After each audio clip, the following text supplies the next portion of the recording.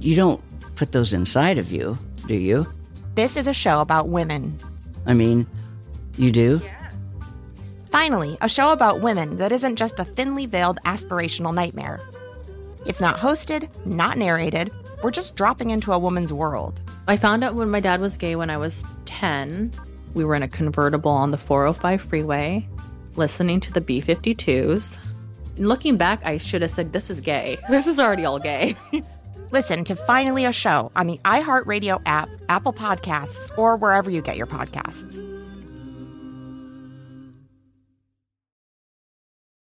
Hey, it's Alec Baldwin.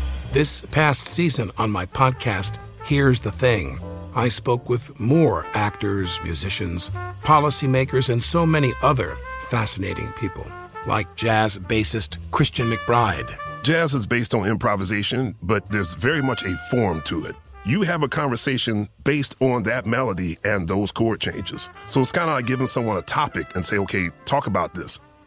Listen to the new season of Here's the Thing on the iHeartRadio app, Apple Podcasts, or wherever you get your podcasts. After Lives is a new podcast about the life and legacy of Layleen Polanco, a transgender Afro-Latina who died tragically on Rikers Island jail complex. Justice for Layleen! Layleen loved to dance. She loved to sing. She was just happy to be alive. Stepping foot on Rikers Island has been widely acknowledged a potential death sentence. Listen to Afterlives, available on the iHeartRadio app, Apple Podcasts, or wherever you get your podcasts. Hi guys, it's Hillary here. Just a quick note, this series does deal with a lot of tough subject matter that may be difficult for some listeners. So please keep this in mind when and where you choose to listen to these episodes. Last episode, we had a candid conversation regarding the challenges that people in the LGBTQIA+ community face across our country, and specifically, how those prejudices affected Brandon himself. Additionally, we featured interview clips from our chat with Scott Pogansey, who grew up as a gay man in Texas and became impassioned to find justice in this case. On this episode, we're going to wrap up our look at Brandon Woodruff's case and explore possible alternative suspects to where Brandon's case is now.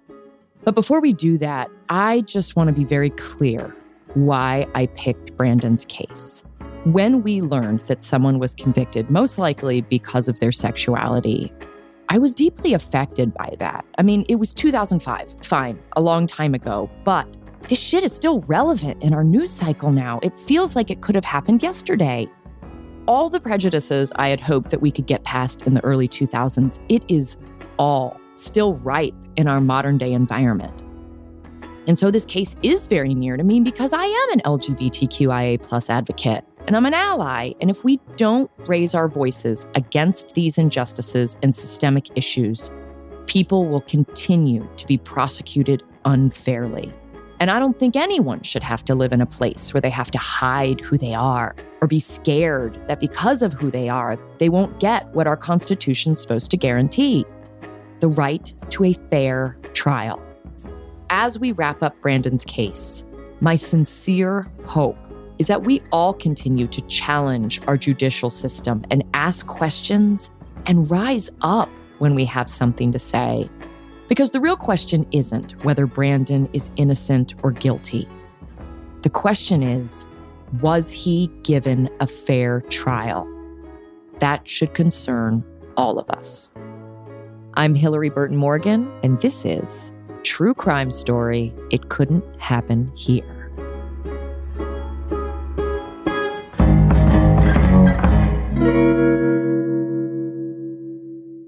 All right, you guys, welcome to another episode of It Couldn't Happen Here. I'm Hillary Burton Morgan, and you know our team. We have Andrew Dunn, Poe Cutchins, Dan Flaherty. Thank you guys for joining us. Before we really get into things this week, I just wanted to ask you kind of a blanket question, because I know I get feedback. I wanted to know if people reach out to you and give you feedback, you know, your friends, your family, just people who watch these kinds of shows. What do you hear from them? Oh, yeah.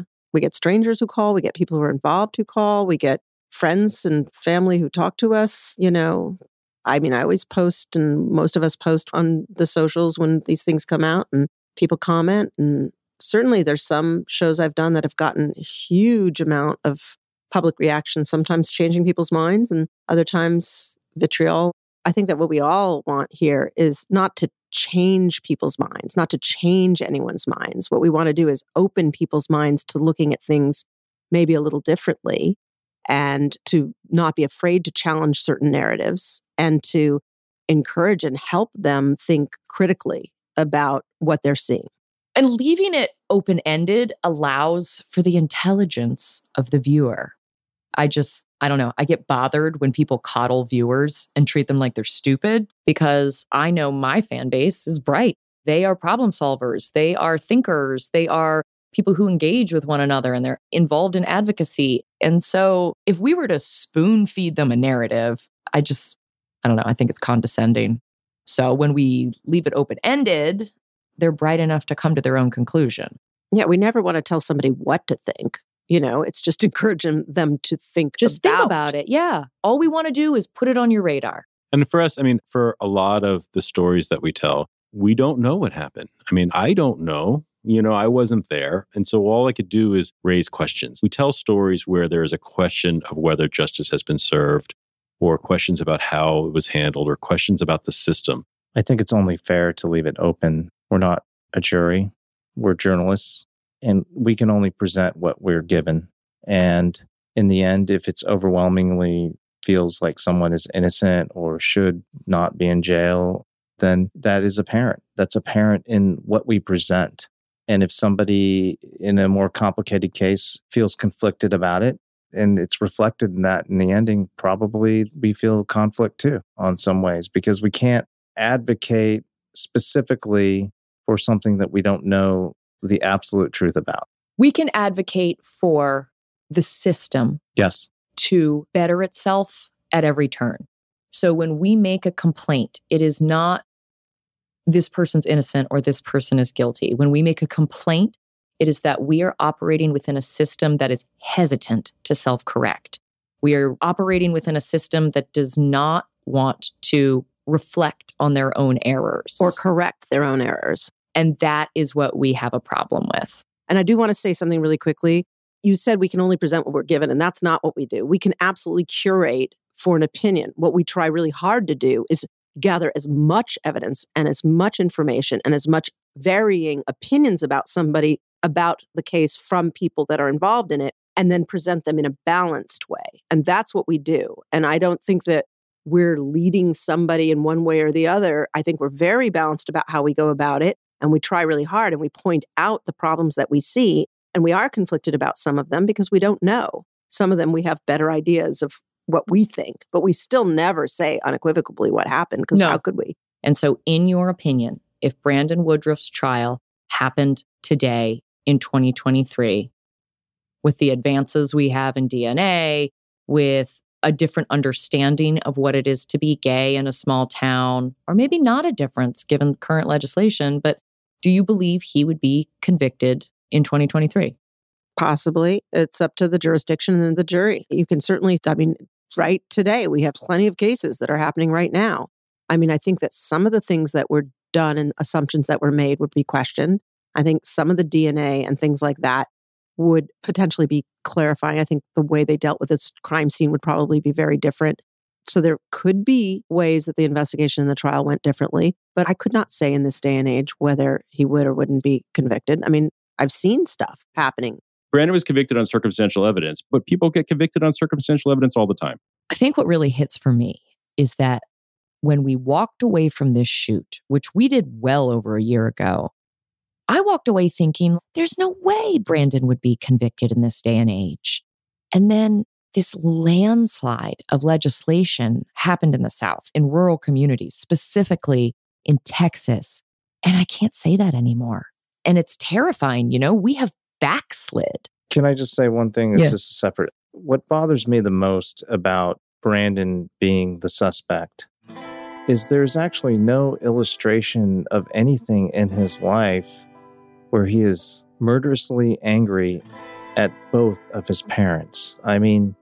There's nothing. There's also nothing that points him out in any of his life or from any of the things that we've heard about him and in our interview that he's a bizarre psychopath who snapped one day. Well, I mean, the Etheringtons were talking about him killing baby kittens. So there was stuff that was pointed out of him being a violent person, but there's no evidence of any of that. But it's not just evidence. There's no other sources other than the Etheringtons. I think what you're saying, Andrew, is that there's nothing that shows that kind of animosity towards his parents. I mean, I think I haven't heard anybody say that he had a contentious relationship in any way with his parents. Right, except for the arrest warrant that he had been saying he hated them online and he hadn't. Right, which was pretty quickly debunked. Exactly. Right, except that he was in jail. Motive. Yeah, there's no motive.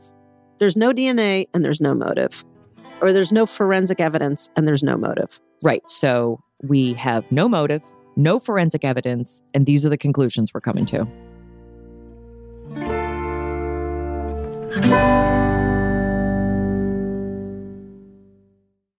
Only 4% of universities in the U.S. are R1 research institutions, and Temple University is one of them. This means 100% of students have the opportunity to participate in hands-on learning and research with world-class faculty. With over 600 academic programs across 17 schools and colleges, Philadelphia's largest public university provides students with a rich variety of opportunities and propels graduates to succeed in their careers. Temple University. Schedule a campus tour today at admissions.temple.edu/visit. I don't understand what the big fat ones are. You don't put those inside of you, do you? I mean, you do? Yes. This is a show about women. Okay, so I just reapplied my lip gloss after eating a delicious lunch. We are headed back now to European Political Systems class at Baruch College. Woo! Finally, a show about women that isn't just a thinly veiled aspirational nightmare. That's it. That's actually the name of the show. It's not hosted, not narrated. We're just dropping into a woman's world. It's like reality TV on the radio. I found out when my dad was gay when I was 10. We were in a convertible on the 405 freeway, listening to the B-52s. And looking back, I should have said, this is gay. This is already all gay. Listen to Finally a Show on the iHeartRadio app, Apple Podcasts, or wherever you get your podcasts.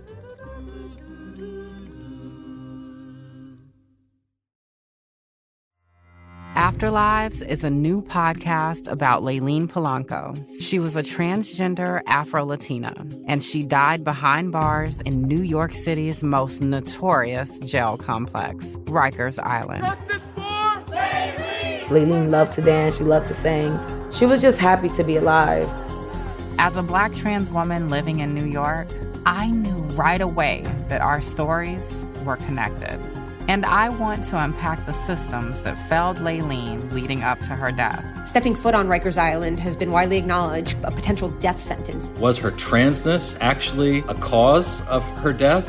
We found out that the answer was yes, it absolutely was. Trans power! Trans power!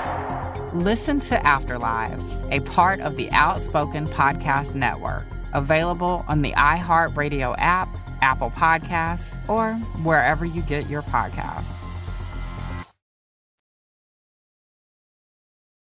There's something I want to ask each of you. After all of these months of us working on this case, do you have any working theories on what you think happened here? I mean, this one's a hard one. What's fair and what I like to do is say, on every case, is also say, okay, this person is claiming they're innocent. We're looking into the possibility of them being innocent. Let's think about it as if they did it. I think it's really important, and Dan and I do this, and I do this a lot, is say, okay, if they did do it, when we don't have actual physical evidence proving that somebody else did it, if they did do it, let's piece it together. We've pieced together a lot of it, and a lot of it looks hard, but it doesn't look impossible. The question is working theory, Poe. I think you're about to get a lot of dodges here, Hillary. Well, because you guys come at it from a different place. I've always said I'm not a journalist, and I am not a lawyer, and I'm not law enforcement. I'm a lady from a town that's small, that wants to go to other small towns and cover these stories.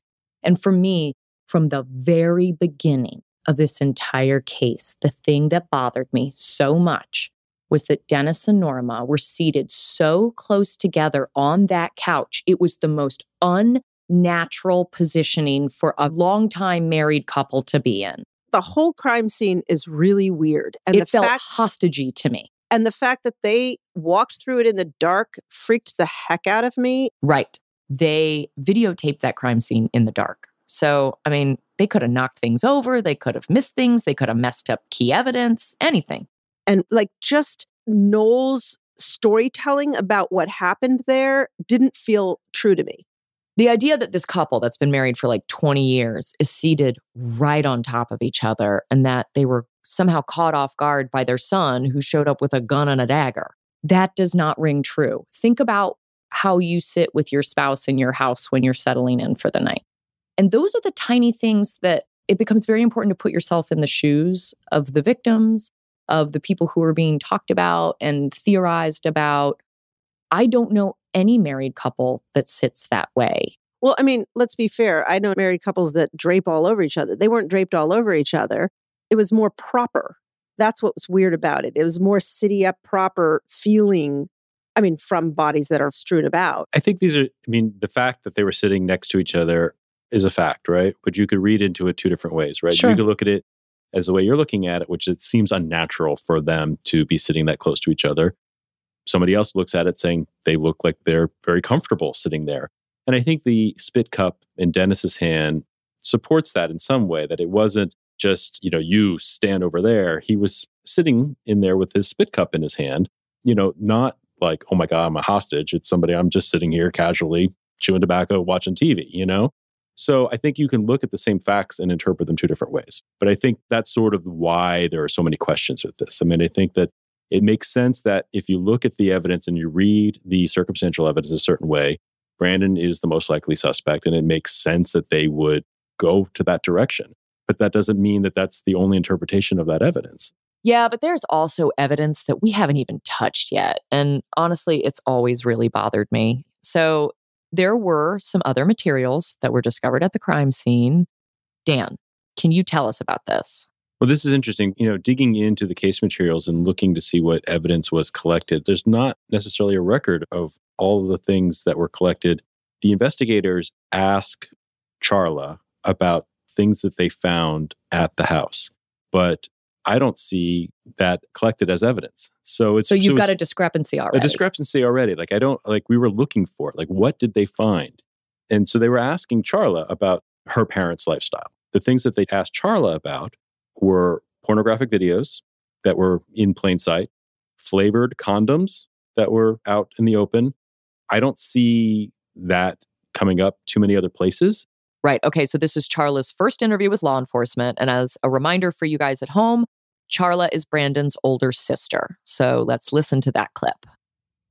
Now, we talked about your relationship to your parents and your relationship to your brother. Let's talk about your parents' relationship with one another.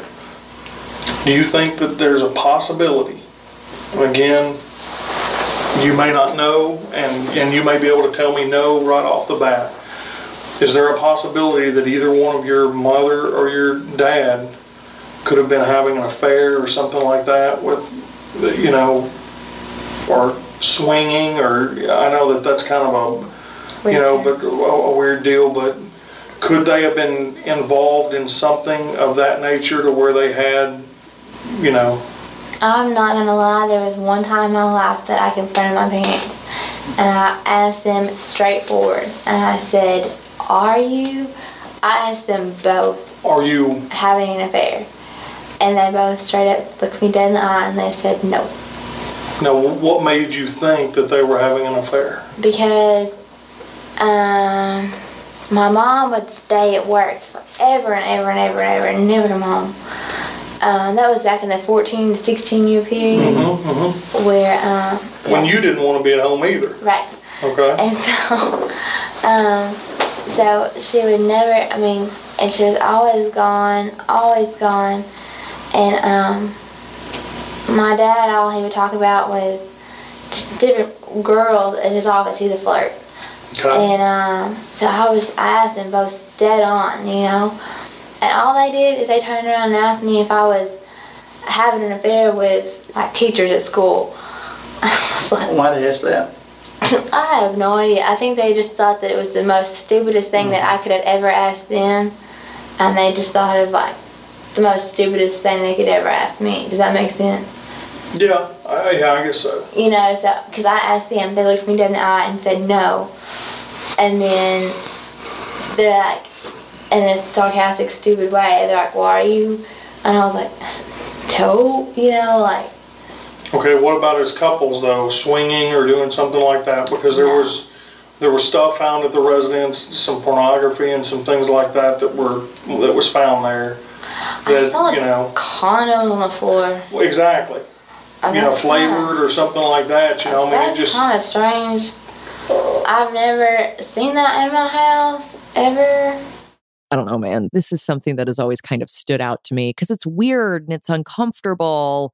And law enforcement's trying to do their job and figure out motive, but they're having to ask some very awkward questions. And they're asking the daughter of the victims about this swinging lifestyle.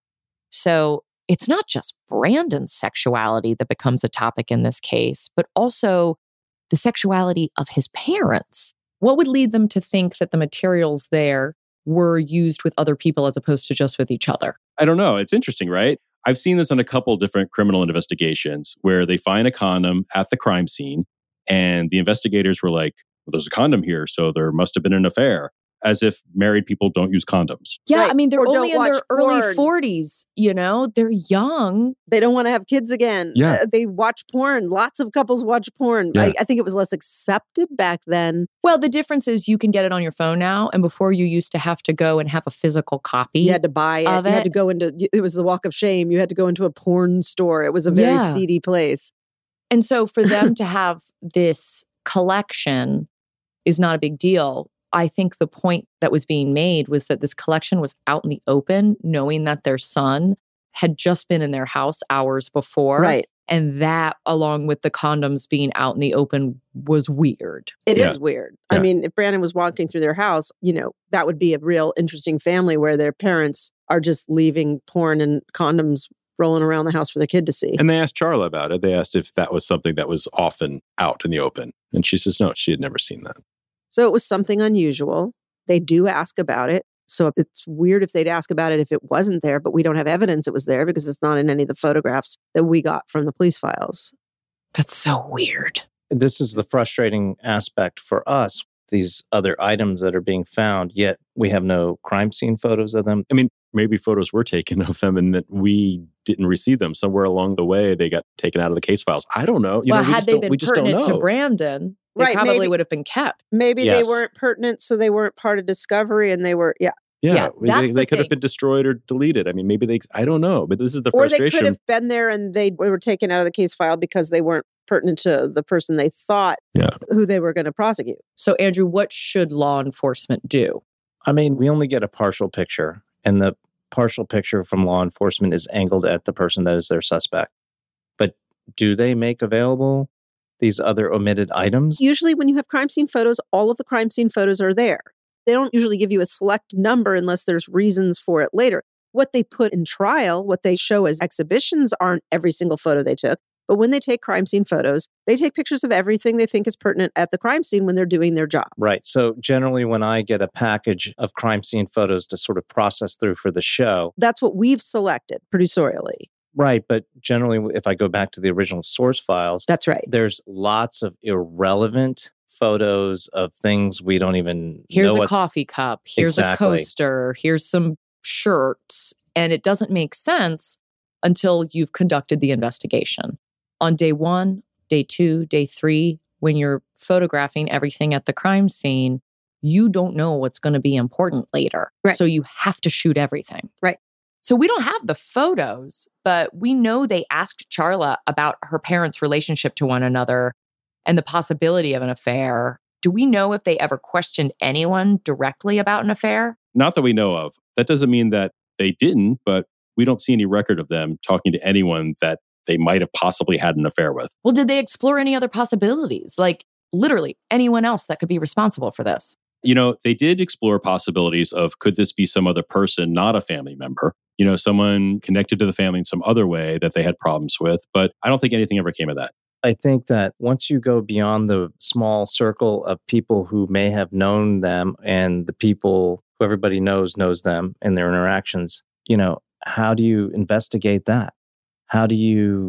Like anybody does. You go find out, you fingerprint, you look at their phone records, you do all the normal policing. But I mean... Yes, but I think look, Noel said when he walked in there the next day, he paints a picture that he said they figured out right away. It was a crime of passion. It was somebody who knew them and who was angry, that somebody had to know their way around the house. The picture painted, I mean, yes, it's now him talking about it, but it seems like it was very clear on the first day that they decided that that was the likely scenario. Right.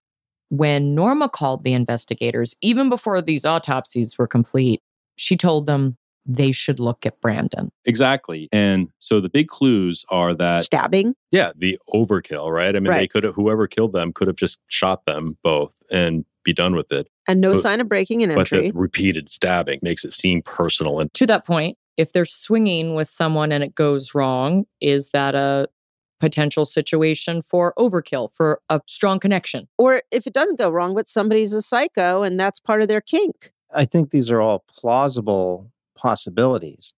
But if everybody is saying it's somebody who is known to them... Yeah, there's no breaking and entry. There's an overkill, crazy stab, and that it looks like somebody washed up. They must have known their way around the house. Those are three big things. Right, but if it's somebody they just met outside of their circle of friends, if it's a totally random person who comes into their life, it's very difficult for law enforcement to actually solve those particular crimes. We have seen this time and time again, and you can read about it in plenty of cases where if the killer is not known to the family or any of the friends, they're going to go on for years without even being detected. And in this case, that's a hard thing to solve. It's actually almost impossible. A random home invasion is a tough case to solve. But he's talking more about, if there was a new buddy, man. If there was some swinging going on and it was some sexual thing that they would come in. I mean, or if it was somebody who mistook the house and came in, but then there would be more breaking and entry. I mean, there are... But you know what? If somebody knocked on my door and I felt safe in my neighborhood and said, I have a flat tire, can you help me out? I might let them into the house. I'll let them use the phone. People are... The Boston Strangler pretended to be a handyman. Sure. You know what I mean? Like, there's a reason people put their guard down and say, oh yeah, come in. No big deal. But they choose not to... I mean, maybe they choose not to really look at that well or that closely because of all this, It's easier to look at Brandon. Sure. Well, people are accusing him right away.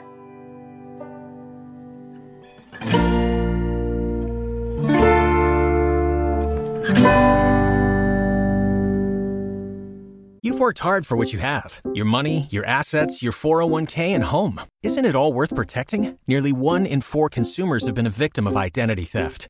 LifeLock Ultimate Plus helps protect your finances with up to $3 million in reimbursement. LifeLock alerts you to identity threats you might miss. And if your identity is stolen, your dedicated U.S.-based restoration specialist will work to fix it. Let LifeLock help protect what you've worked so hard for. Save 25% off your first year on LifeLock Ultimate Plus at LifeLock.com/aware. Terms apply. I don't understand what the big fat ones are. You don't put those inside of you, do you? I mean, you do? Yes. This is a show about women. Okay, so I just reapplied my lip gloss after eating a delicious lunch. We are headed back now to European Political Systems class at Baruch College. Woo! Finally, a show about women that isn't just a thinly veiled aspirational nightmare. That's it. That's actually the name of the show. It's not hosted, not narrated. We're just dropping into a woman's world. It's like reality TV on the radio. I found out when my dad was gay when I was 10. We were in a convertible on the 405 freeway, listening to the B-52s. And looking back, I should have said, this is gay. This is already all gay. Listen to Finally a Show on the iHeartRadio app, Apple Podcasts, or wherever you get your podcasts.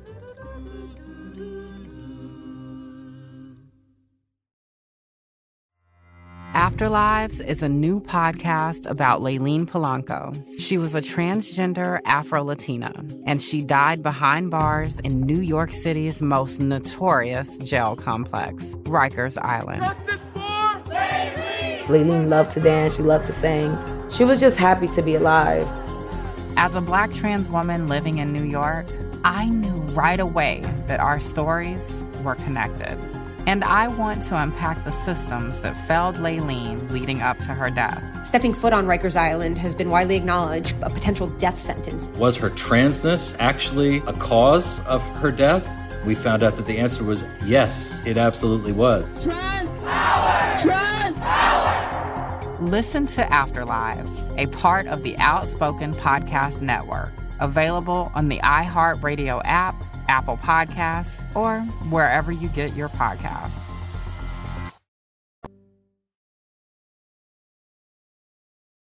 So in this case, we do have the possibility to look at other people because we have these clues. We have these items like the porn and the condoms that I don't feel like they were thoroughly investigated. We have this suggestion of a possible affair or swinging. But what else in this case can we look at and draw conclusions from in terms of potential other suspects? What about the history of this house that they just moved into? What do we know? I mean, Brandon mentioned something about workers at the house. What Brandon was saying, which is pretty valid, which is that there were workers and builders. They were getting ready to build stuff. They had built some things to move their horses over. There were a lot of strangers coming in and out of and around that property. That said, it wasn't a robbery. It's hard to know what was missing. Your point about the workers in and out is important. When you're making a move, you're trusting so many strangers in your personal space. We know somebody whose loved one was murdered because the construction person downstairs was making noise. Yes. And there was a confrontation and she ended up dead. Yeah. So it is not something... It's not a leap. Outlandish to think, hey, we should look at all these strangers wandering around. That said, the overkill, the lack of breaking an entry, the lack of robbery. Can I just say that I think that this kind of discussion is very behind the scenes? Yeah. Well, it is because if we only get 42 minutes, it's how much do we speculate in that 42 minutes? Right. And it can seem wildly insensitive, sometimes callous, but the intention is not necessarily to criticize people. No, I know what you're saying, because if we are frustrated that Norma and Dennis were characterized as being unaccepting of a gay lifestyle, if we're upset that law enforcement and the community just assumed that they would be upset with their son being gay, it is also hard for us to say, maybe they were swingers. Maybe, we're still making characterizations about victims who aren't here to speak for themselves. And so when we hypothesize stuff like that, it's not coming from a place of judgment. I don't care if someone's a swinger. I don't care if they look at porn. What I care about is getting to the truth. And if information and evidence could point to another person being involved, why does Brandon become the only person that, as far as we can tell, becomes a suspect? It's a question that still bugs me. Why just Brandon? But we can't go back in time, right? Brandon is in jail. He's been there since 2005, where he has lost his chance at adulthood from behind bars, and he's all alone. And when I met Scott Pogensy, the podcaster that you guys heard from in the last episode, I was really concerned to hear what Brandon's life in prison is like now. He tries to keep busy, he's allowed in the craft shop, so he is able to do leather work, and he made me a gun case to put my gun in. He made me a little keychain, says Scott on it, leather. So he tries to, like I said, he tries to keep out of prison. He tries to keep his mind out of prison. Yeah. So as often as he can, he'll go in and work in the craft shop, or he pretty much just keeps to himself. And that's one of the saddest things to me when I think about it is, he's a vivacious person being isolated. Yeah, and he's in a place where he's surrounded by 3,000 people, but he's alone. Brandon has a life sentence, which means he could be stuck in prison forever. But there are people who are trying to help him. Let's talk a little bit about the Innocence Project of Texas. How did they first get involved? It was actually Scott. Tell me about the work that you've done. How long have you been working on this case, and how has that affected his case? It wasn't until 2017 that I really decided we really need to put this into kind of a video documentary format. That's when I really started investigating the case, looking over all the documents with a fine-tooth comb and really starting to put together timelines and witness statements and things like that. So in early 2021, I was actually I was going to be filming a reenactment for part of the film, and I put a mass casting call, and Richard Ray, who was a reporter here in Dallas-Fort Worth for almost 40 years, he responded to it and said, thanks for the invite, but I really don't think that this is something that I want to do. And I've lived in Dallas-Fort Worth a long time, so I immediately recognized him, and I was like, oh, wait a second, I didn't know that this was that Richard Ray. And so we started talking back and forth, and he asked me about the project. So being in the media for a long time, he knew some people, and he started making some calls, and we were finally able to connect with Mike Ware of the Texas Innocence Project to talk about the case. The way that the Innocence Project of Texas works is the cases that they take on, they assign to certain law students as part of their graduating. And so Mike said, yeah, let's take a look at this and see if there's anything to it. So he assigned the case to one of the law students, and she was blown away by everything that happened in this case. And she said, absolutely, we need to take on this case 100%. Mike called us back and said, hey guys, we're all in on this case. And I got to tell you, that was one of the happiest days of my life. So that's big. I mean, what was it specifically about this case that the Innocence Project of Texas thought they could help with? Do we know? I don't know if it was one thing specifically, but I do know the big thing is getting the hairs tested that were in Norma's hand. They can't take on every case. What they try to do is take on a case that has untested DNA that they can then go back into and test. And in this case, there is this DNA. There was a bunch of hair in one of her hands that they believe is hers, but there's this one hair, and you can see it in the crime scene photographs, that is different. And what we've heard is that they combined them all, which is a kind of a crazy red flag for us as far as evidence gathering. But that one single hair is very, very different. And what we've been told is that they can't go test all the hairs. It's very, very expensive. So they have to figure out what that one hair is, since it's supposedly combined. But that one hair is a thing. I don't know why they haven't tested all of those hairs. Test all the hairs. Well, no, but it costs like thousands and thousands per hair. I know, but people fight 20 years to get one batch of DNA. No, I understand. There's backlogs. It's expensive. Yeah. Every state has different protocol. Aren't all the hairs now mixed up? That's what we've been told. What we've been told is that they just bagged all the hair together in one. And so they wouldn't be able to find that one hair. That's the story that we've been told as to why it hasn't been tested. But if you tested every single hair in that bag and 99.9% of it came back as Norma's, and there was one hair mixed in with the blood on her hand that came back not belonging to Norma, it would lead one to believe that whoever had that hair was the person who committed this crime. I mean, that's like hundreds of thousands of dollars worth of testing. Who's going to test $100,000 on a convicted guy that has a very circumstantial claim to innocence as much as they have a circumstantial claim to guilt? You know, once somebody's convicted, post-conviction law is incredible. You have people where there's confessed killers, where there's DNA that's clear and bright. They'll just say, oh, well, they were not the only one there at the crime. You have so many cases where getting a person out is insane. It takes forever. They block it and block it. And the way that you address it in post-conviction crime, it's not a pile of things. Circumstantial doesn't work in post-conviction. It has to be one unequivocal thing or three unequivocal things that show unequivocally that they didn't do it. So a confession from somebody else who had the time, motive, and opportunity, DNA that proves that that other person did it. I mean, you need a whole plethora of stuff to get the guy out that got convicted. Who's going to put up $100,000, $200,000 to test all that? I mean, it costs so much money. Like, who pays for that? Right. So that's the fight. The Innocence Project of Texas wants to get that hair tested because that hair could change things for Brandon.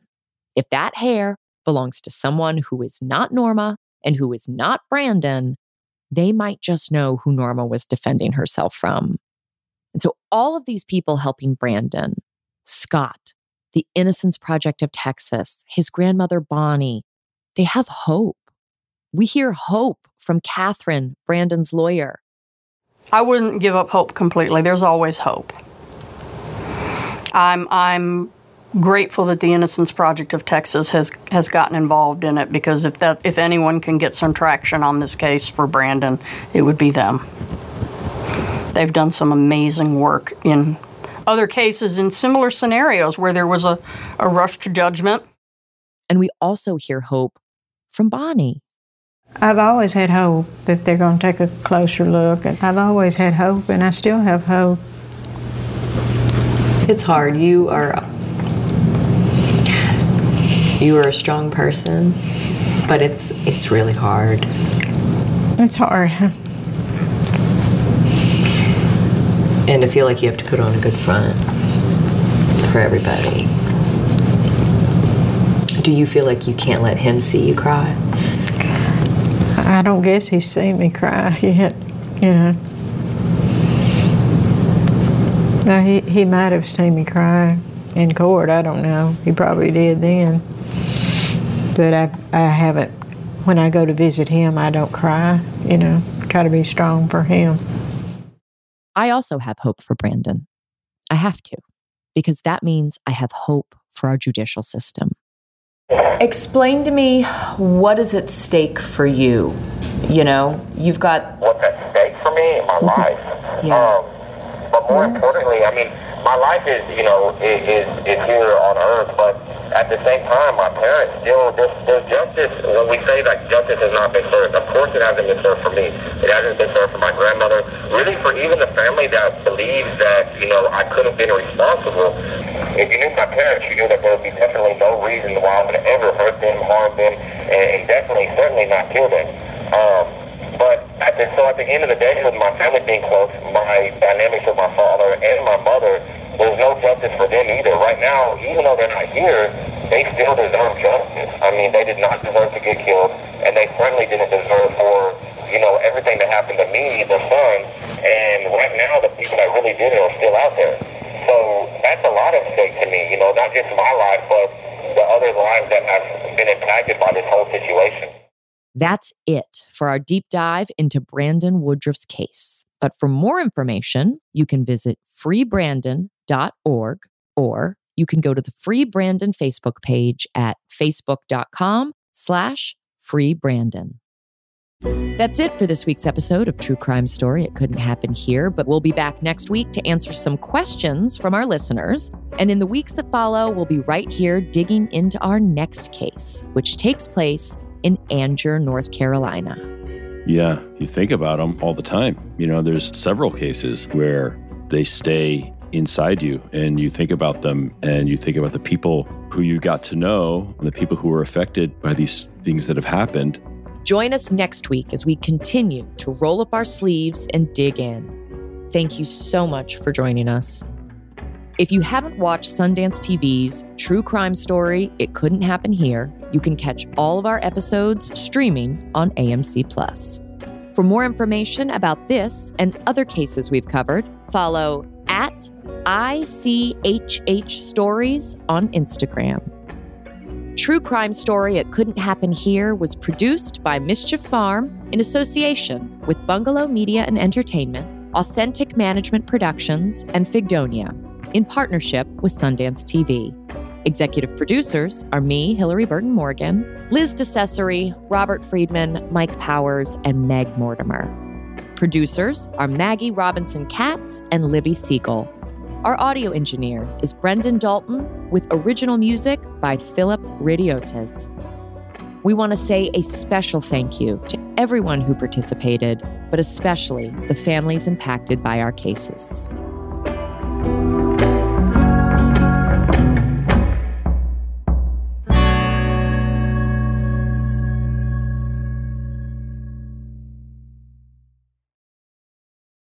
You don't put those inside of you, do you? This is a show about women. I mean, you do? Finally, a show about women that isn't just a thinly veiled aspirational nightmare. It's not hosted, not narrated. We're just dropping into a woman's world. I found out when my dad was gay when I was 10.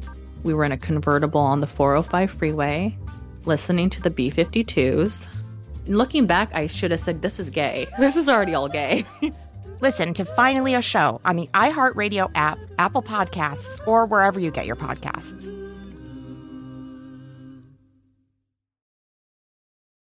Hey, it's Alec Baldwin.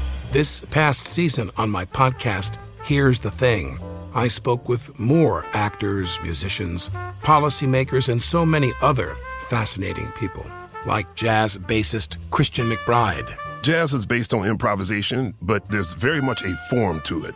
You have a conversation based on that melody and those chord changes. So it's kind of like giving someone a topic and say, okay, talk about this. Listen to the new season of Here's the Thing on the iHeartRadio app, Apple Podcasts, or wherever you get your podcasts. After Lives is a new podcast about the life and legacy of Layleen Polanco, a transgender Afro-Latina who died tragically on Rikers Island jail complex. Justice for Layleen! Layleen loved to dance. She loved to sing. She was just happy to be alive. Stepping foot on Rikers Island has been widely acknowledged a potential death sentence. Listen to Afterlives, available on the iHeartRadio app, Apple Podcasts, or wherever you get your podcasts.